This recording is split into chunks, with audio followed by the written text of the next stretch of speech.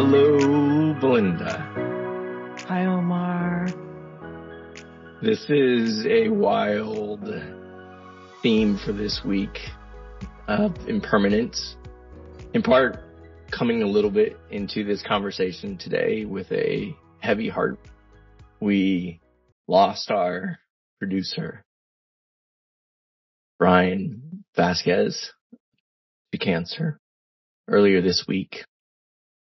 And it's kind of fitting that the theme of impermanence was already scheduled. Today we're going to share some reflections. I know Brian would be like, come at this with lightness, with joy. Arlene, our artist, reminded us that his favorite card was Sing, which was full of positive vibrations. And so we're going to get to talk a little bit about Brian, share some stories. We're going to dedicate this show to him. We have a beautiful conversation with Karen Mack, who is the founder of LA Commons, a South LA based nonprofit really at the intersection of art, culture, and wellness. And yeah, the show must go on. And I think this is what Brian would have wanted. And so if you want to just help us sort of ground us, Belinda, with what the theme and the prompt for impermanence is in the Gratitude Blooming card deck. Card number 7, the iris flower representing impermanence. All things fade and change over time. What can this awareness teach you? There's so many different stories that I could share about Brian. And I think just for some context, for folks to know, Brian was 42 years old, grew up here in LA at one point was a professional baseball player. And then really his passion though was sound. He was a DJ for a local radio station here, and he was a sound engineer and self-taught everything that he did. But he did it with just class and professionalism. And it was cancer, which unfortunately he didn't even know he had until the end of November. And so it's just one of those things that why we practice gratitude is just that recognition that no day could be taken for granted. And as I just thought about my relationship to Brian, it was started in 2019 when I was launching the gratitude app, G Thanks. And all of a sudden we needed to create a bunch of content. I had never done voiceover work. I'd never done recording work. And he guided me. I was in a little garage. My partner at the time, he had a little sort of studio that we converted from his garage. We were sweating back there, and I remember he never gave criticism. He would just say, "Great first take, Omar. Let's start from the top again." He just was always he had a grace and gentleness to him. And I think part of it because he had just this profound belief in the power of sound. He would tell us sound is eternal. And so that's part of how I'm just remembering that in many ways, because we recorded so many of our conversations over the last 3 years, like in 2020, he helped produce our weekly Thankful Thursday on Zoom when we were just trying to figure out what was going on. And he literally was there every Thankful Thursday producing it on Zoom. He started hosting his own with his wife, Nicole, who our hearts go out to. They were on Clubhouse, hosting 5 days a week, their own gratitude sessions. And then in 2021, we launched our podcast. And we launched it in large part because we knew that Brian could be on our team. And we had no idea what it could become. The fact that we're, in top 5% of podcasts in the world, and just continuing to sort of put that sound, that vibration, that love, that joy that we know that is possible into the world. And so those are just a couple of memories that I have of him. And just even, I remember him sharing a story of his first connection to sound was with a Fisher-Price radio and cassette player. And that's when he just he pretended to be a newscaster or a pastor, and he would just record his voice as a 3 or 4-year-old. And so this is just, it's beautiful that he got to really connect to his passion, and that his passion is something that can really live on. Yeah, one of the things that most striking to me about Brian was just how kind of a person he was, and just how soft and heart open he was. And we were so lucky to have a team retreat a year and a half ago in Mount Shasta. And to be able to talk about, well, what does it mean to nourish ourselves with our connection to nature and the trees and the ground, and to nourish ourselves with good food. And I remember he said he had never eaten so well. The fact that I've never done it, I don't think I've ever taken care of myself. I thought that for a long time, just kind of spending a couple minutes and praying, or just trying to breathe for a second, was self-care, but I didn't realize how much I needed to care for myself in how many different places. And I think for me, what came to me over the weekend was just how much I'm capable of to do for myself. Like, you know, there's times I've depended on other services to take care of me, like massages or going to the gym, or, you know, people going places. But I realize I could just do it for myself, with myself, right in the present moment. And I never learned how to do that. It also started with eating as well. I've really taken a lot of my sorrow and my hurt and my grief and my trauma, and I take it out on food. I eat. I'll overeat, and there are times I just find comfort in food, and I think I found my mom was the same. So I kind of like mirrored off her a little bit. And this weekend, I just had a completely different approach to it. It commanded a different approach with the food that we were served, and how Peter served it, and how he blessed the food and prayed over it, and just the energy in general. I couldn't treat that food the same way that I had treated food all my life, which was just shoveling it in and, you know, just trying to find some kind of, I don't know, some kind of numbing through it. And in this case, I just savored every bite, and every bite tasted different. And I realized I got full faster, which never happens to me. And it's just like I treated my body differently with the way that I ate, the way that I breathed, the way that I looked at things. It was all like I was being selfish for the first time in my life, where I just took care of myself. I have never done that before. And it was an incredible rebirth. It literally felt like I had just shed off all of this weight of all of the anxieties and all of the worries and all of the traumas that I've been holding on to. I just realized I could let it go, and I was the only person really holding them in. And so this weekend I let it go, and it's the most incredibly freeing feeling I've ever had. I'm free finally. I'm able to just see differently, taste differently, smell differently. And it's really just because I took care of myself. There was really no magic potion, no magic drink, no special thing that I had to take. It was just tuning into my body, tuning into my mind, listening to my heart, and just understanding that I need to take care of myself, and I'll be all right. And I did. Thank you. Thank you so much, Brian. I'm just going to say your testimony is such a courageous one. And I appreciate you being open to sharing your story. Thank you.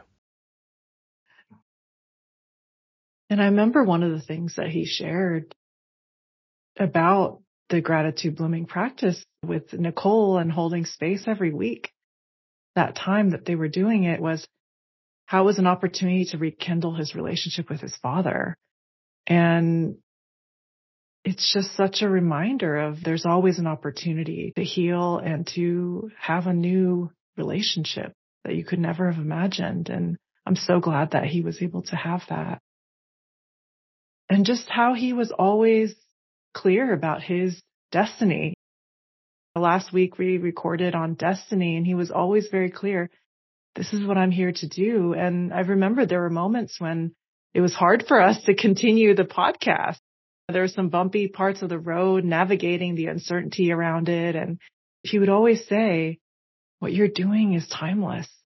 This is a time capsule into this point in time. And I love that we get to hold his legacy through this podcast.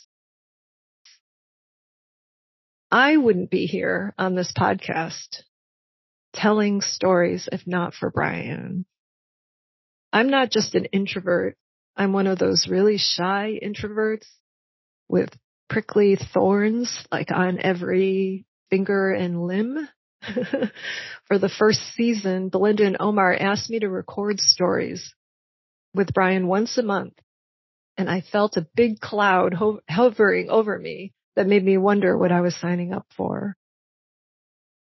But Brian created a quiet, powerful, safe, and humble space that immediately put me at ease. He made me feel like I mattered, and that the stories I had to tell mattered. And I could just tell he knew his craft so well, and that he had this mastery to treat all my words and voice with great care. When I look back, what I will always remember is that he created that space by being truly present, by truly listening, and truly caring. And then he translated the sound into this beautiful way of storytelling. I felt complete trust in him and know this podcast is one big gift that he left for us. It's a really sad time for us, and we send so much love and support to his wife, family, and friends as we all process the harshness of life and the stark reminder that the impermanence of things brings with it great beauty and also great sorrow. We love you, Brian, and will always be so grateful for the time we got to spend together in your presence here. And as we connect in with the iris flower and this theme of impermanence, I just taken back to this week. One of the things I did processing the loss of Brian was I went to one of the trees that we all gathered around as a team.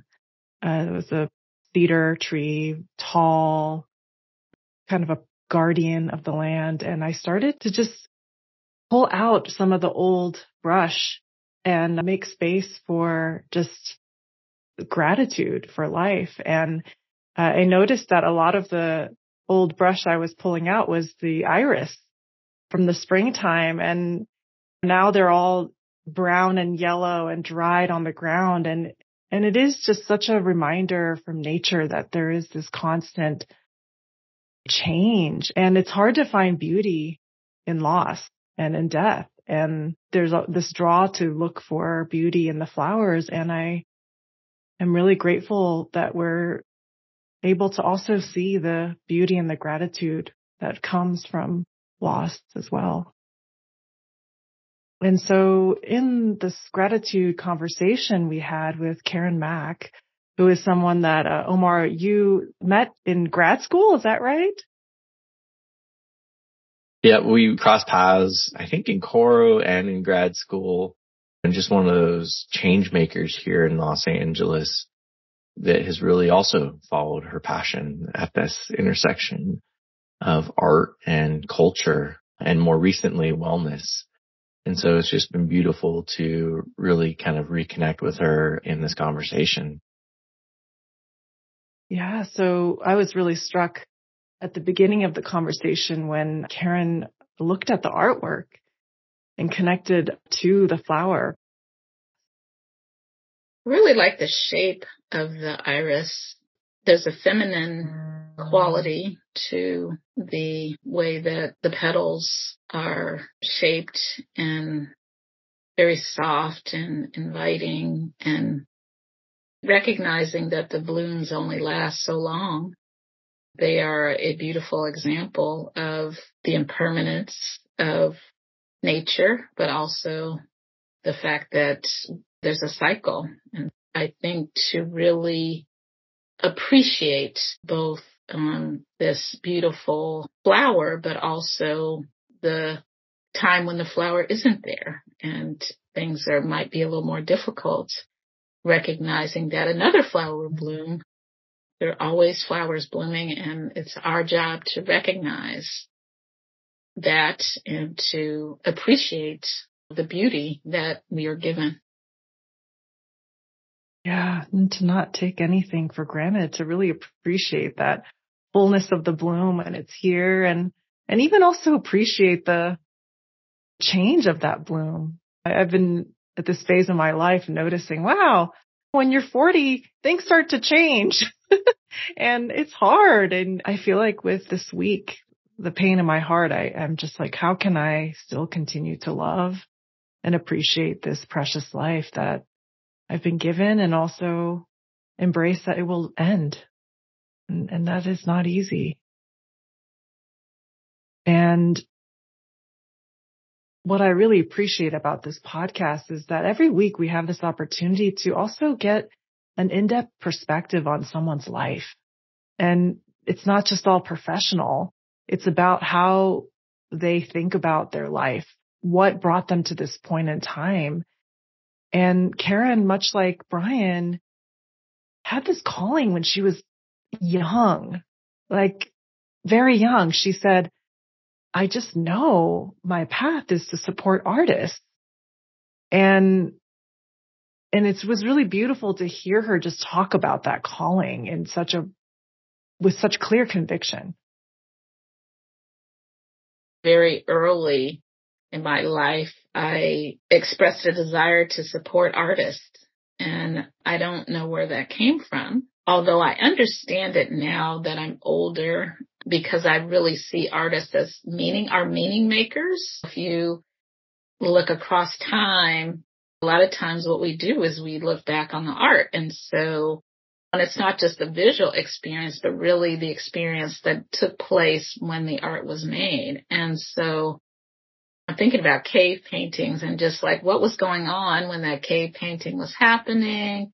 Was there a ritual, et cetera, et cetera. And my richest experience has often been in the art and cultural realm. I think art, as I just talked about, has a spiritual quality. And so my work is really about creating space for people to make meaning together and to connect through that, to build communities together that really serve their needs. The art is the entree point for this relationship building that really is at the foundation, I think, of every successful community. I see my work as giving people the chance to create those connections. It is a little bit of a spiritual calling. We saw during the pandemic how important our relationships to each other are.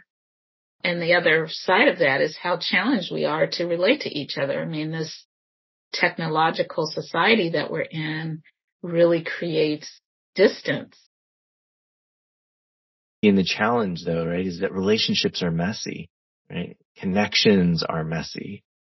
But if we don't sort of figure out how to like put our hands into that messiness, then we find ourselves isolated and alone. And I feel like that's the act of creation. This is why artists, they're in there, they're creating. And even if it's messy, like the messiness is part of the experience. It's not a reason like, oh, this isn't perfect, so therefore I'm not going to like engage. It's like, oh no, it's messy. Oh, so then therefore I must be creating. And so therefore I am on the path. That's really what I've loved about working with you, Arlene, and also Brian. It's like we get to every single week look at life through a visual artist and a sound artist. And what Karen said, artists are the timeless meaning makers. And I know, Arlene, for you, this journey to being an artist and even saying those words has been a struggle. It has not been easy. So I'm curious what is landing for you, just reflecting on that idea. Yeah, I love what Karen was saying about art is really about the community and connections being made. And so I've always thought the Gratitude Blooming, I felt so grateful for the team around Gratitude Blooming. And, it's this diverse, beautiful, I think all of you are artists. I think the art of creating connections like you've done with the gratitude circles and tying the art that I made to gratitude, even that was something that you guys did so beautifully. So I've always thought of Gratitude Blooming as an artist collective. And like when I reflect back, that means maybe I did some of the visual art. You guys are creating this beautiful way to connect and create community. And Brian was there, right? Creating the stories, making the stories accessible to reach further than any of us would do alone. I think I'm going to change my definition of gratitude to the practice of messy beautiful. It's like, at least the Gratitude Blooming way of gratitude is the practice of messy beautiful. Yeah, to be honest, I think of my art that way. I never intended them to be on these cards, and they were messy. But I think that it makes them very real. Well, there is this part of the conversation that Karen starts to unpack. We went from meaning making, even her making the connection to cave paintings. We still have those artifacts from a long time ago. But what about the future? And she had this beautiful art exhibit in a local park in Los Angeles that was the background of her Zoom screen. And this is a part of the conversation where she really talks about the answer to the future is really in how we use our imagination. I can't think of anything we need more right now than imagination to solve our problems. And so we created this project, Creating Our Next LA, that's really about what is our vision for Los Angeles and how do we actually make that happen. And the young people and the artists are interpreting what all of these people we're coming in contact with have to offer in terms of a vision for Los Angeles. So it's an installation of 71 oak trees, and they were sited in Grand Park. And people filled out these templates. So there was an acorn template, there was a blue jay template, butterfly template, and they put their visions for Los Angeles on the templates. And then we had artists design. So the butterfly is Sonia Romero. Afonso Aceves was another artist that worked on it, as well as Beth Peterson, who I just talked about. So we had these templates that created this connection between art and nature. And then there were benches that were underneath so people could come and sit in this grove of oak trees that was sited in Grand Park. Everyone talked about how calming it was and refreshing and just such a beautiful experience. The folks at Grand Park, they were sad to see it go. It kind of relates back to this idea of impermanence in some ways, because our work, we don't generally do permanent installations. They're always temporary. That provides the opportunity to engage creatively, working with these incredible young people who I feel like are saviors, really, because they're such beautiful, many of them are such beautiful humans, and they're willing to fight for their beliefs. I just love that dance between nature and art and just this idea of fighting for our beliefs. And I think maybe that's also just art is just a reminder that we are nature, right? Like that we are part of this ecosystem. This ecosystem is part of us. And how do we just capture the essence of that. Maybe that's what art does so well, is it just captures the essence of it. It's not always trying to capture everything in a literal way, but really what is the essence of something, that feeling. And that's the beauty and beast of feelings, is that they are ephemeral. They come and go, right? And that's both the gift and the challenge, is that we can feel our feelings without becoming our feelings, that we can experience all of these things, but they're also going to go away. And so it is this dance and movement that we're a part of. Karen, interestingly enough, speaks to this point actually when she was walking through LAX and having this epiphany as well. So I'm excited to have her kind of share this reflection, that why is art and nature so critical to social change and culture? I was walking through LAX. I don't know if you've seen this installation, but there are these pictures of cells, human cells. They look like you're looking at the universe. So it's like a trip to, there's the saying, we're all made of stardust.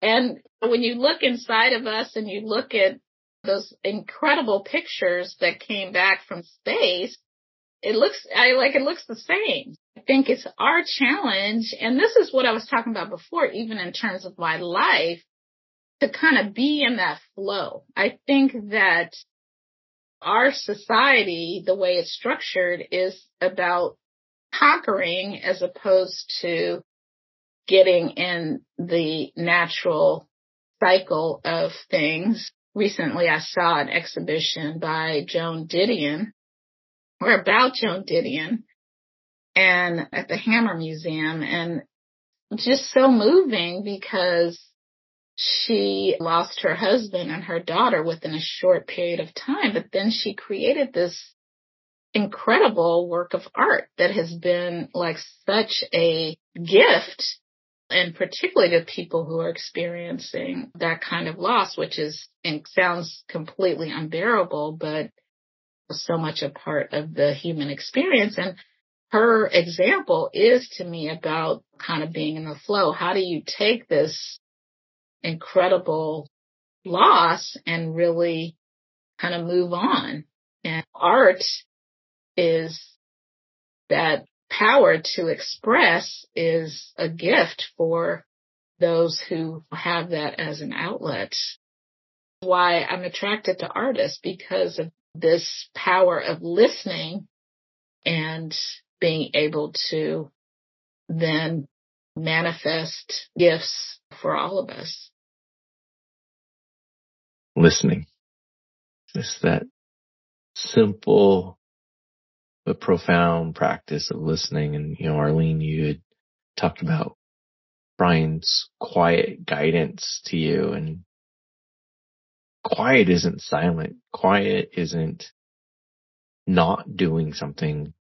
Quiet is created because of listening.